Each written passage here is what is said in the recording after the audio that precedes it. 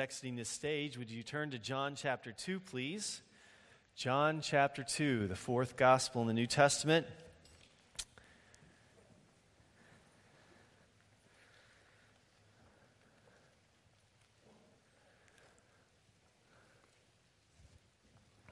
John chapter 2, and we will start in verse 12. Give you a second just to find that there as we read the scripture.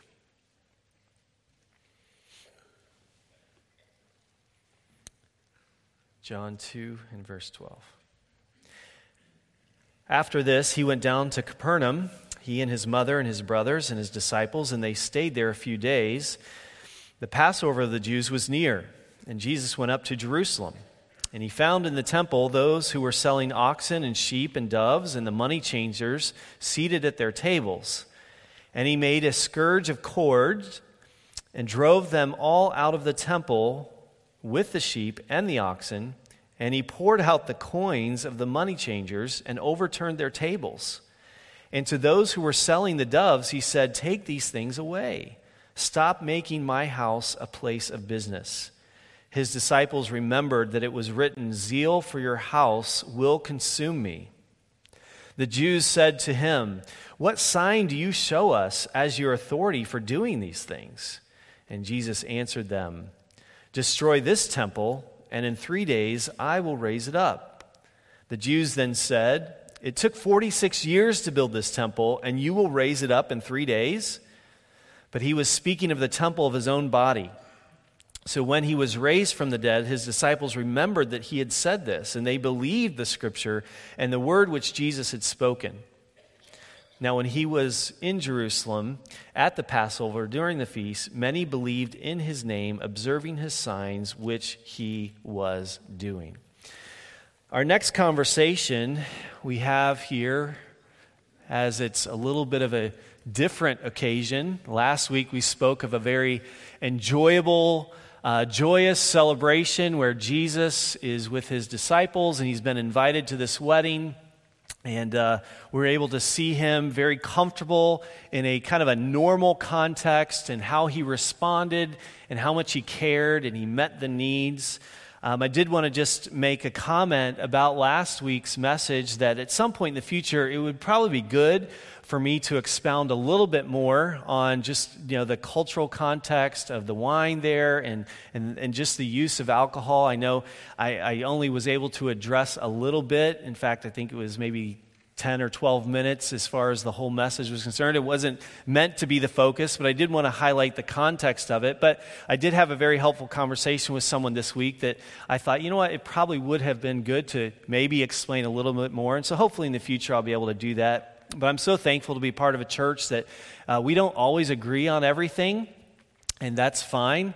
We started the year looking at the idea of unity the first Sunday in January, and I did that very purposefully to really set the tone for our year as we look through the conversations of Jesus, because there's no doubt things that will come up in these texts that will show that we don't all agree on every point of the Christian life. In fact, uniformity is not what we're looking for. We're looking for unity, and that's a gift by the Spirit. And so we're so thankful that it's a gift and it's our responsibility to be diligent to preserve it. And so I'm so thankful to be a part of a church who is committed to preserving the unity and really focusing on the things in Scripture that God has for us. But as far as this conversation is concerned, it's found here in John, and the other three Gospels actually share an event similar to this, and some conclude it's all the same event. Some scholars would say it's actually two events. The answers for some of those, I don't think it necessarily matters particularly. We have it at the beginning of Jesus' ministry here in John. The other three Gospels put it in the Passover week right before he went to the cross. But similar occasions where Jesus comes in and he is seeing what is happening in the temple. And it's a problem for him and what he sees. And really in this occasion here, at the beginning of his ministry, he is establishing his authority as the one who can speak on these matters of worship. He is the temple, as he refers to himself here in this passage. And so he has every right to be able to look at what's happening and what man has done in this particular situation. And just by a note here, this is probably what sparked the opposition to Jesus from this point on, where the high priests and those in authority were not very happy with him. And then it eventually, as we know, led to his death. But this occasion where Jesus was just actually going about his everyday life in the Jewish culture, as last week, it was a wedding, normal, everyday cultural event. The Passover was very much part of the Jewish culture. It was something that was celebrated once a year. It was to commemorate the deliverance of God's people from Egypt when God displayed his glory in such a massive way. And so every year there would be a feast in Jerusalem to commemorate this. And there were 3 times a year that the males were required to come to Jerusalem if they were able to. Feast of Passover, Feast at the Pentecost, and then Feast of Tabernacles. And so it was something that was a big moment in the life of a Jewish person. If they were physically able, they were required to make the pilgrimage or journey, no matter where they were in the land of Israel. They would be able to come to Jerusalem during this particular time. And during this time of Passover, it's said that the city of Jerusalem could swell to up to 3 million people. So we're talking masses of people who have come from all over the land of Israel to be able to come to worship, to meet their God. Now, with that amount of people, and if you're familiar at all, you may not be, and I totally understand that, but the sacrificial system up until this point was pretty rigid. And so you had to bring sacrifices to be able to come and accomplish what you were asked to do as far as bringing your offerings to the Lord so that you could be forgiven of your sins. There was an elaborate system that had evolved through the years. And so we have this occasion where you have a massive amount of people needing certain things to be able to accomplish what they were supposed to do. Part of the responsibility for all of the males over 20 years of age was that they had to pay a tax, and it had to be done in Jewish coins. So imagine the different places and currency that were represented when all these people ascended to Jerusalem, and you have the need for money to be exchanged and the right currency to be given. Now, again, this was an elaborate system that had evolved through the years. I'm just trying to explain what's happening here in this moment. Well, whenever you have opportunity, the depravity of man kicks in, and men try to capitalize on things that happen. You take any event that happens in culture, and within hours, what do you have? You have T-shirts, you have all kinds of things that are really people's way to capitalize on a moment in history, a moment in culture, to be able to make some money. And so here you have what is happening. You have a number of people, merchants, who have come with their animals to be able to sell so that people could accomplish the purpose for why they are there. Also, you have money changers who are there to provide the service of really giving them the Jewish coin that they needed to be able to pay their tax. Problem is, when there's greed and those kinds of things motivating people, what could be a simple service like exchanging money could grow into a pretty lucrative business. And so there could be a lot of fees tacked on to because you have a captive audience, right? They're there, they have to pay the tax, they need the right coin, it's an opportunity. Also, they have to bring sacrifices. Most people probably did not bring their sacrifices, traveling the long journey that it took, sometimes days to get to Jerusalem, and so there's an opportunity. So you have an occasion with all of these people, and the temple here that is described is probably including all of the courtyards and things like that. You've been to the land of Israel, you realize how massive this place was. But you're also talking about 3 million people who are participating in these types of events. So when Jesus comes with his disciples, what he finds is basically chaos. Chaos and business. people scurrying around, trying to get what they need, trying to exchange their money. You have the observation, Jesus knew exactly what was in the hearts of men. It tells us in this passage later that Jesus knows all things. He knows, so he knows what the motivation for the money changers are for being there. He knows what the motivation is for all those who are selling their product. And so with Jesus understanding the whole thing in real time, he comes up to the scene and he is angry. Now we know that Jesus was completely without sin from start to finish. So this was a righteous anger, and there is a difference. I think it's hard sometimes for us, from our perspective, to really understand where that line of righteous anger and sinful anger is. But for Jesus, no problem. He was fully in control at all time. He never violated any sinful things. And so he, as it talks about the prophecy there that is mentioned, zeal for my Father's house would consume me. And Jesus is consumed with zeal. He is hot at what he sees. And so the conversation isn't like the one last week that we looked at with his mother, which was very kind and just a nice interchange. This one has a little bit different feel to it. And instead of starting with words, he starts with a whip, because it tells us here in the text that he gathered together in verse 15, he made a scourge of cords, and he drove them all out of the temple. Now, I'm telling this was a massive structure, the temple. So we read it in like seconds and see what's going on. But what actually has happened here, imagine him driving out all of these people, all of the merchants, including the animals. Then it says he literally goes to the money changers and he dumps out all of their coins.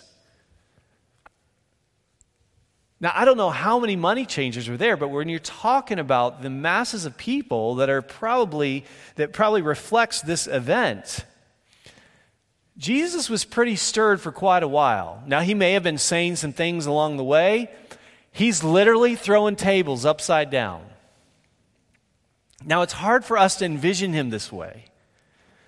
But remember my comments. He is perfectly right to do this because this is his house. The temple at this time was the place where God was to be met. This was for the presence of God. This was God's system that had been established in the Old Testament. Now, man got their hands on it and messed it up in a huge way. But this is his right to be able to see the chaos, to be able to see the motivations of man's heart, to be able to capitalize on people who were there for right motives. They were there to worship. But the people who were taking advantage of them in this moment, Jesus was going to set the record straight, and he does. So I don't know how long it took him to take this whip and get everybody out of there and to dump out all the money. I'm just imagine the chaos. I mean, when people drop money, it's like, right? Imagine the coins are flying everywhere, and Jesus is like, he's flipping tables. He is zealous for worship. He clearly has a strong desire of how it should be. And it should be with the right motivation and in the right way. And so the conversation starts with these actions, and he follows it up with we have a little bit of an interchange. If you would go to verse 16, and to those who were selling the doves. So John records a little bit of his statements here. So I don't know if he didn't like birds. Sorry for all the birdie people out there. But he goes to the people with the doves, and he says to them, take these things away. So his first conversation words that are recorded, at least here for us, is like, get out of my house. Stop making my Father's house a place of business. Now understand, remember what I said. He knows all things. He knows why they're there selling their product. He knows their motivation. He knows that it's not right. He knows these people are taking advantage of the pilgrims who are there for the right reasons.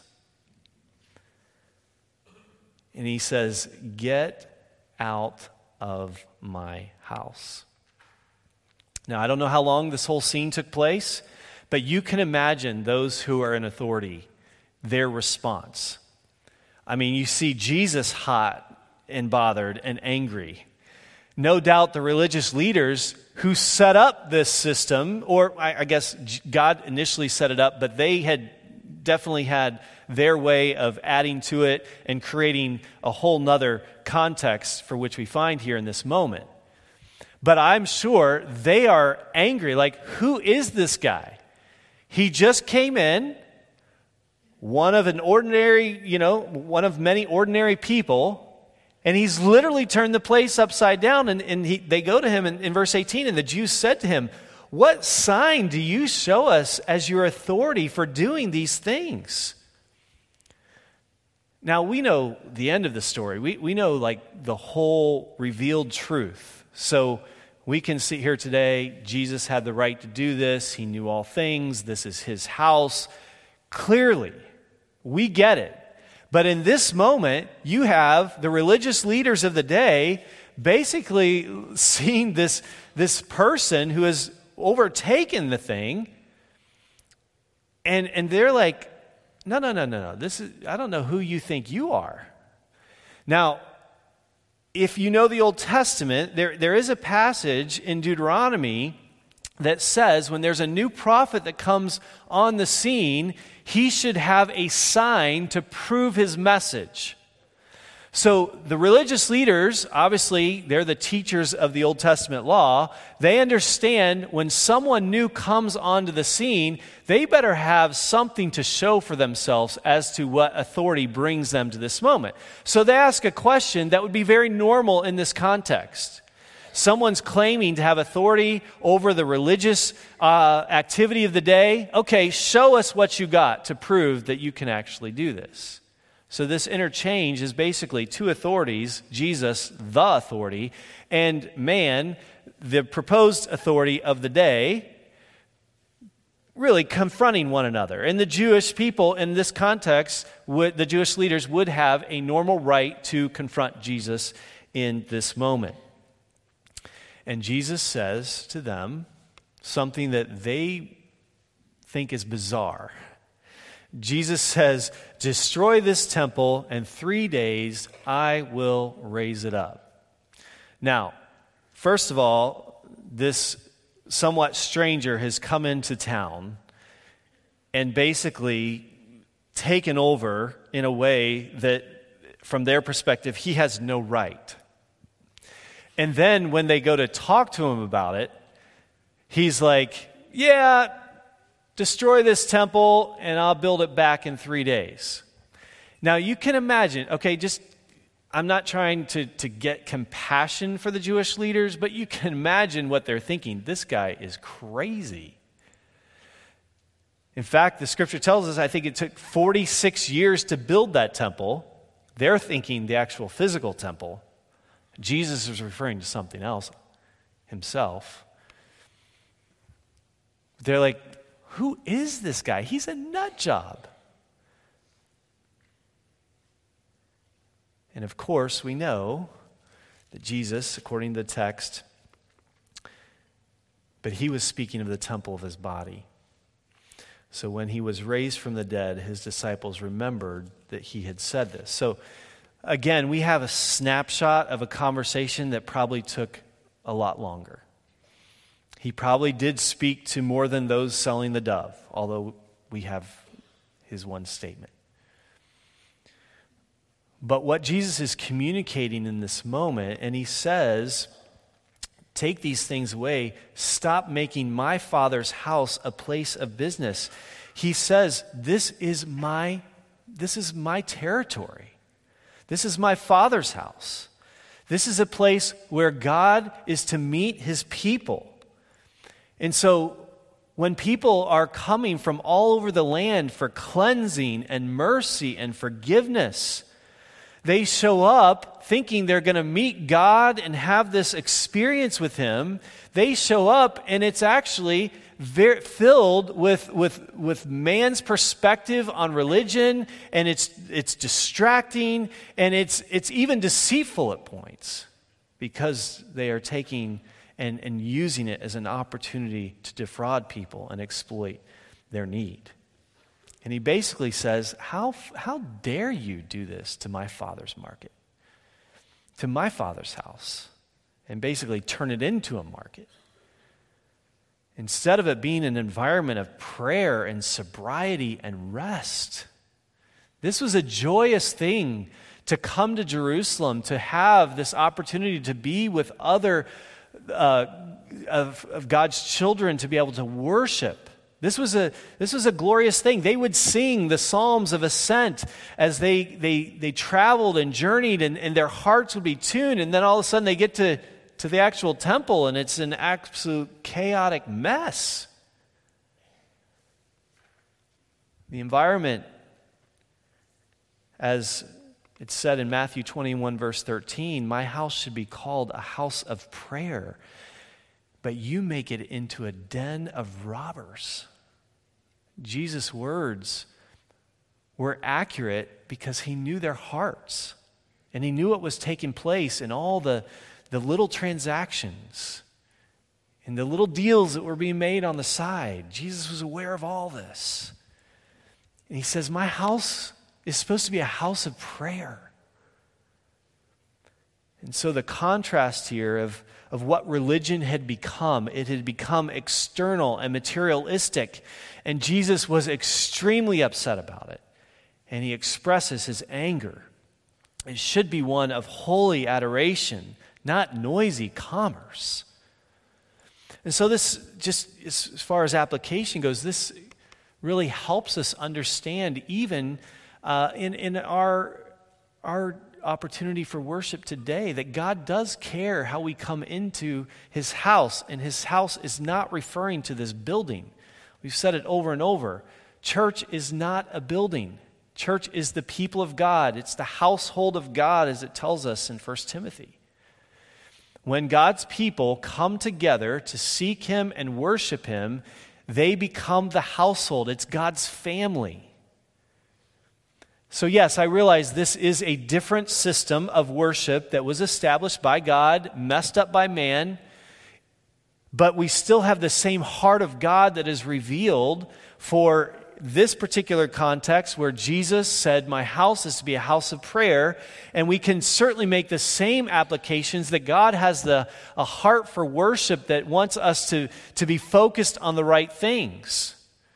And I think in our day and age, the temptation, probably the connecting point for us as far as application goes, the way for us many times to resist this type of approach is really to think correctly about church, that we are not consumers. Living in the West and even American culture, it's easy for us to be consumers because there's something at our fingertips at every point, whether it's food, whether it's recreation, whether it's entertainment, whatever it is. There's always something for us to consume. And it's readily available at every point. And so it's easy for us to then, in regards to our worship and church life, it's easy for us to become consumers, where we come to a place of worship and we just want to receive. We want to take and take and take because it's so natural for us. But actually, when we even think about the Old Testament system, it was for them to come and give of themselves, of their resources to be able to sacrifice. It was for them to present themselves to God, to seek Him. And while we're so thankful that we don't live under this system of sacrifice, that Jesus took care of all that, the same heart of God is still present today, that God actually cares how we come to worship Him. And I realize it's difficult. In the middle of February, on a dreary Sunday morning, Some of you right now, you're even sleeping. I can't see you because the lights are too bright. So it's okay. There's no judgment from this perspective. I probably would be too if I was sitting there because, my voice can be somewhat monotone. But we actually probably should resist the temptation to bring worship to such a cheap level. No doubt you had the same temptation that I do. My alarm probably went off a little bit earlier than yours, but you probably had the same temptation. It's like, I don't want to get out of bed today.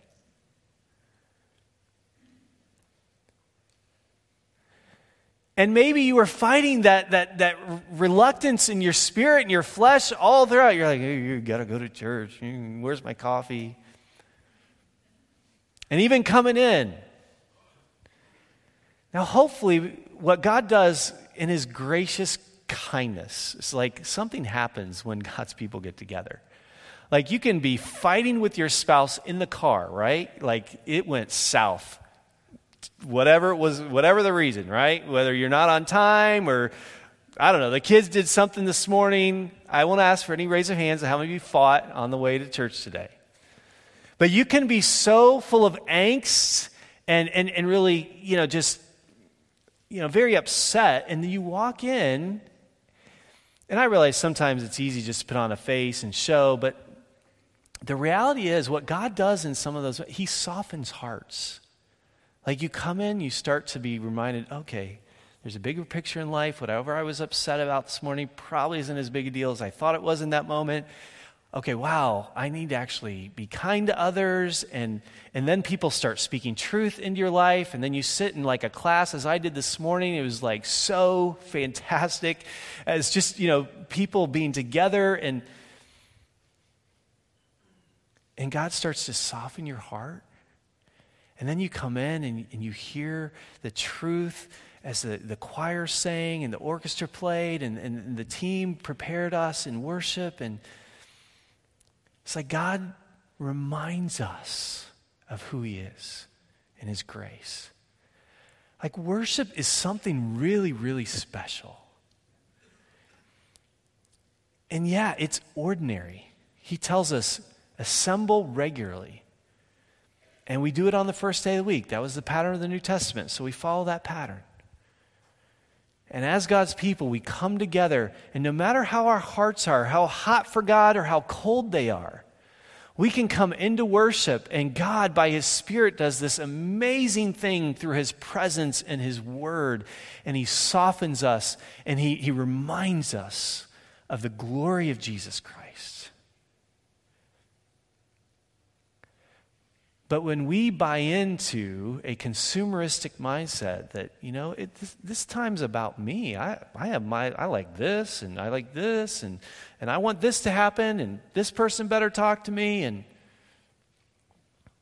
we cheapen worship. Now, thankfully, God doesn't just come busting through the doors, turning tables over and things like that. No, thankfully. But it's the same God who knows every heart here this morning.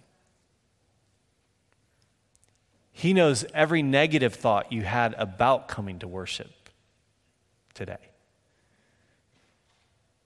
And I don't think he cares any less. He doesn't change. So I think he's actually pretty in tune. And his desires are pretty clear. He has designed this activity that we do on a regular basis to be pretty special. It's designed to meet with him.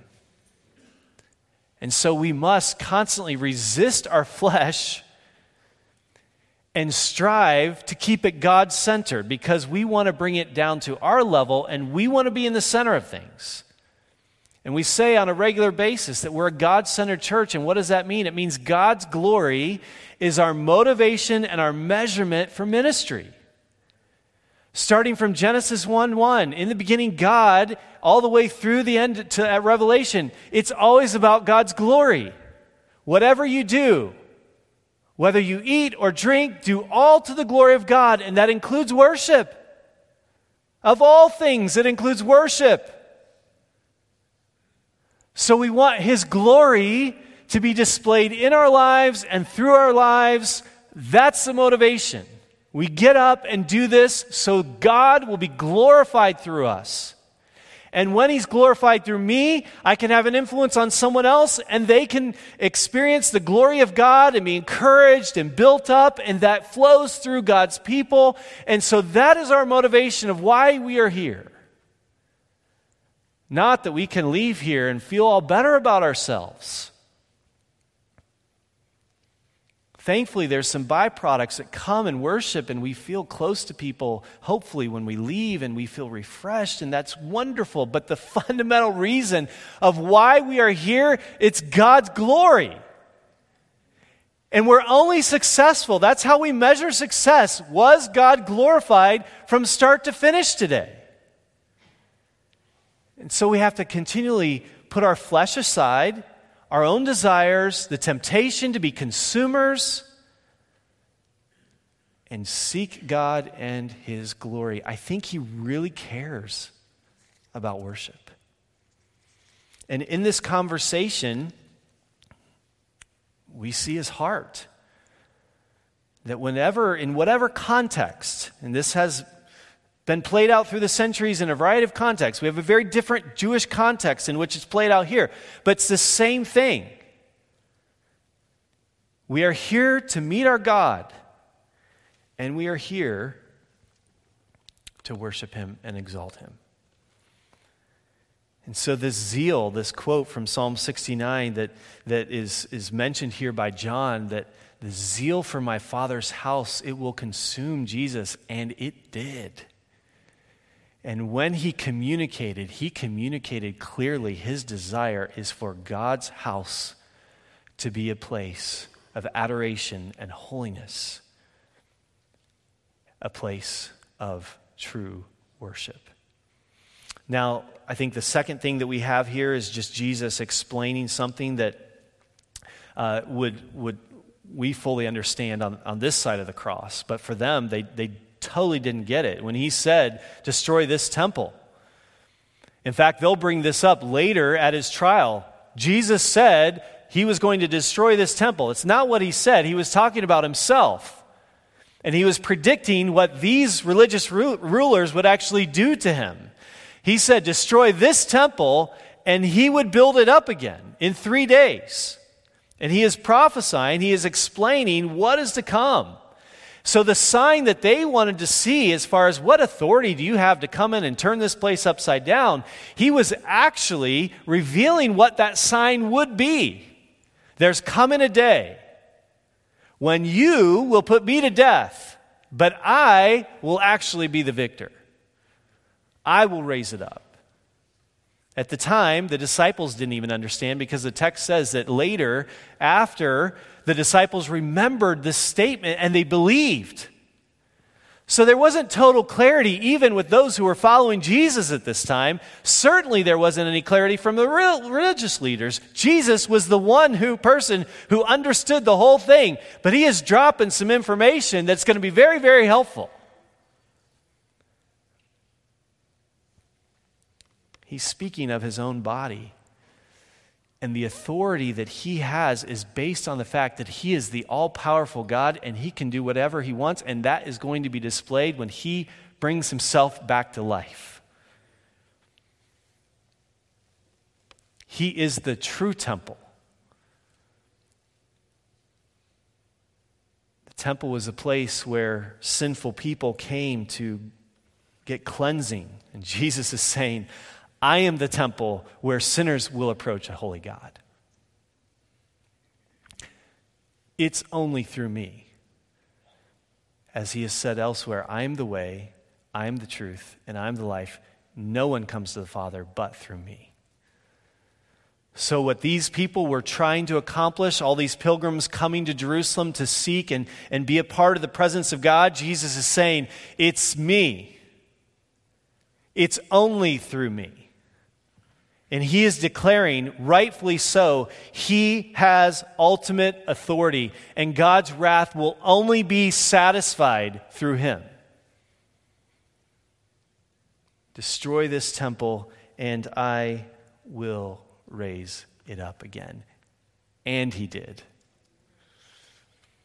And Revelation tells us in 21:22, John speaking, I saw no temple in the city, for the temple is the Lord God, the Almighty, and the Lamb. Isn't it nice to live in 2023 where we have a much clearer perspective on all this stuff? Do you think you would have been a disciple that would hung in there after this conversation? I mean, seriously. You hear this guy, you saw him turn water into wine, pretty amazing dude. I'm not trying to belittle him in any way, please. That was probably too cheap of a statement. I didn't mean to refer to him in that context. But my point is, you see this guy, he's becoming a teacher in the day. And you follow him to Jerusalem, and he does this. Like he tears the place apart. And then he makes these statements that you don't understand. Destroy this temple, I'll build it in 3 days. Who is this guy? Would you have hung with him? We can easily sit here on this side and say, oh yeah, for sure.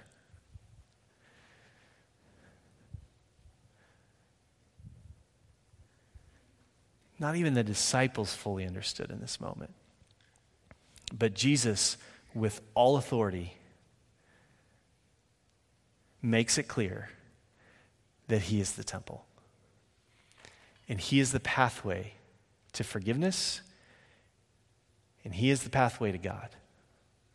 He's the bridge.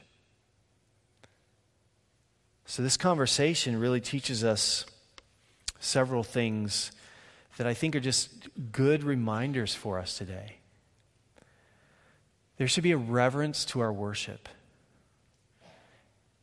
There should be a focus on the glory of God. There should be a seriousness about it, a priority. Like, this is really important in our week. It's how God has designed his people to interact with him. And so we value it. My statement this morning was like, it came from a very serious heart to have a group of people who hung into a church for 38 years. That is a rare thing today. Something in the heart is serious about worship. Because a lot happens in 38 years. And we praise God that he sustains his church, and we understand there are different seasons. People move, and there are times and seasons in people's lives where God brings them to an assembly and then moves them to other places. I totally understand that. But when we're a part of an assembly, I think it is very clear that God desires holiness and reverence. And that is a heart issue of every single person who's there. That is not external. This is a heart issue that comes from us thinking correctly about God's desires for these moments when we are together. And I also think this passage gives us a deeper appreciation of Jesus. I think it shows us that he was patient and kind with people. As it said, the disciples didn't get it. It took until he actually died and rose again that they got it. But imagine those 3 years that Jesus traveled with these guys. He patiently gave them truth, even when sometimes they would doubt him and reject him. He just kept loving them graciously. And you know, there's people all around us that don't believe. There's people who misunderstand who Jesus is. It doesn't negate his authority or his authenticity. But this should encourage us. You know what? We have a lot of information on this side. And Jesus set the example of patience and kindness with people. And let the truth do its work. And I think that's a similar approach that we should have. Whether it's those who say, you know what, I don't believe at all, or those who believe, maybe are struggling, they're not where we want them to be. think these moments reveal the heart of Jesus, that he was a kind, loving, patient person. You say, as he's turning the tables upside down, I'm talking about in regards to, he didn't, with these disciples who didn't fully understand it in this moment, he said, I'm going to get some new folks. No, he invested, he cared. He's a patient, gracious example of how we deal with others. And I think the appropriate way to follow is to keep pointing people to Jesus. Keep pointing them to Jesus. Whether it's unbelief or doubt and struggle, keep pointing them to Jesus. He is the ultimate temple. He is the way that we know God. He is God. And he was revealed in the flesh for us in these moments in ordinary life, whether it be a wedding, whether it be a festival, how Jesus interacted and communicated about himself. Remember, he's the Word. He's the ultimate communication of the divine message. And in this message, he communicated, in this conversation, God is to be worshiped carefully, with reverence and adoration. And we do that by putting our personal desires aside and really seeking his glory. We're really good at robbing God of his glory. As one author said, we're good glory thieves. We like it to center on man real fast. But as has been communicated through our wonderful Savior today, it is always about Jesus. He is in the center. He is the Lamb. There is no need for a temple today. Praise Jesus. So let's respond appropriately. Let's appreciate him. Let's seek to worship him with a heart of purity and adoration that reflects a sincere desire to come to him as he desires. Let's pray as we close this morning.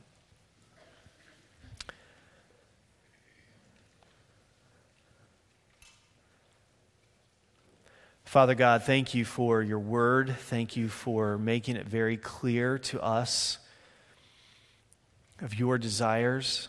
And as we make application for our context, would you give us wisdom, Lord? Clearly, you have a desire for how you should be worshiped. And as in this example, in the Jewish culture and in ours today, there are many times where because of our sinfulness and our humanity, we get it wrong. The emphasis is on the wrong things. We love externals. And you remind us that we are here to worship you. It should be a house of prayer. It should be a place of adoration. True worship to you, Jesus, the one true God. Jesus, thank you for your example of being zealous about the right things. Thank you for being the example of being patient and kind with others when they don't always get it. And Lord, as we continue to look to you and listen to your words, would you continue to grow us in your likeness? In your holy and precious name.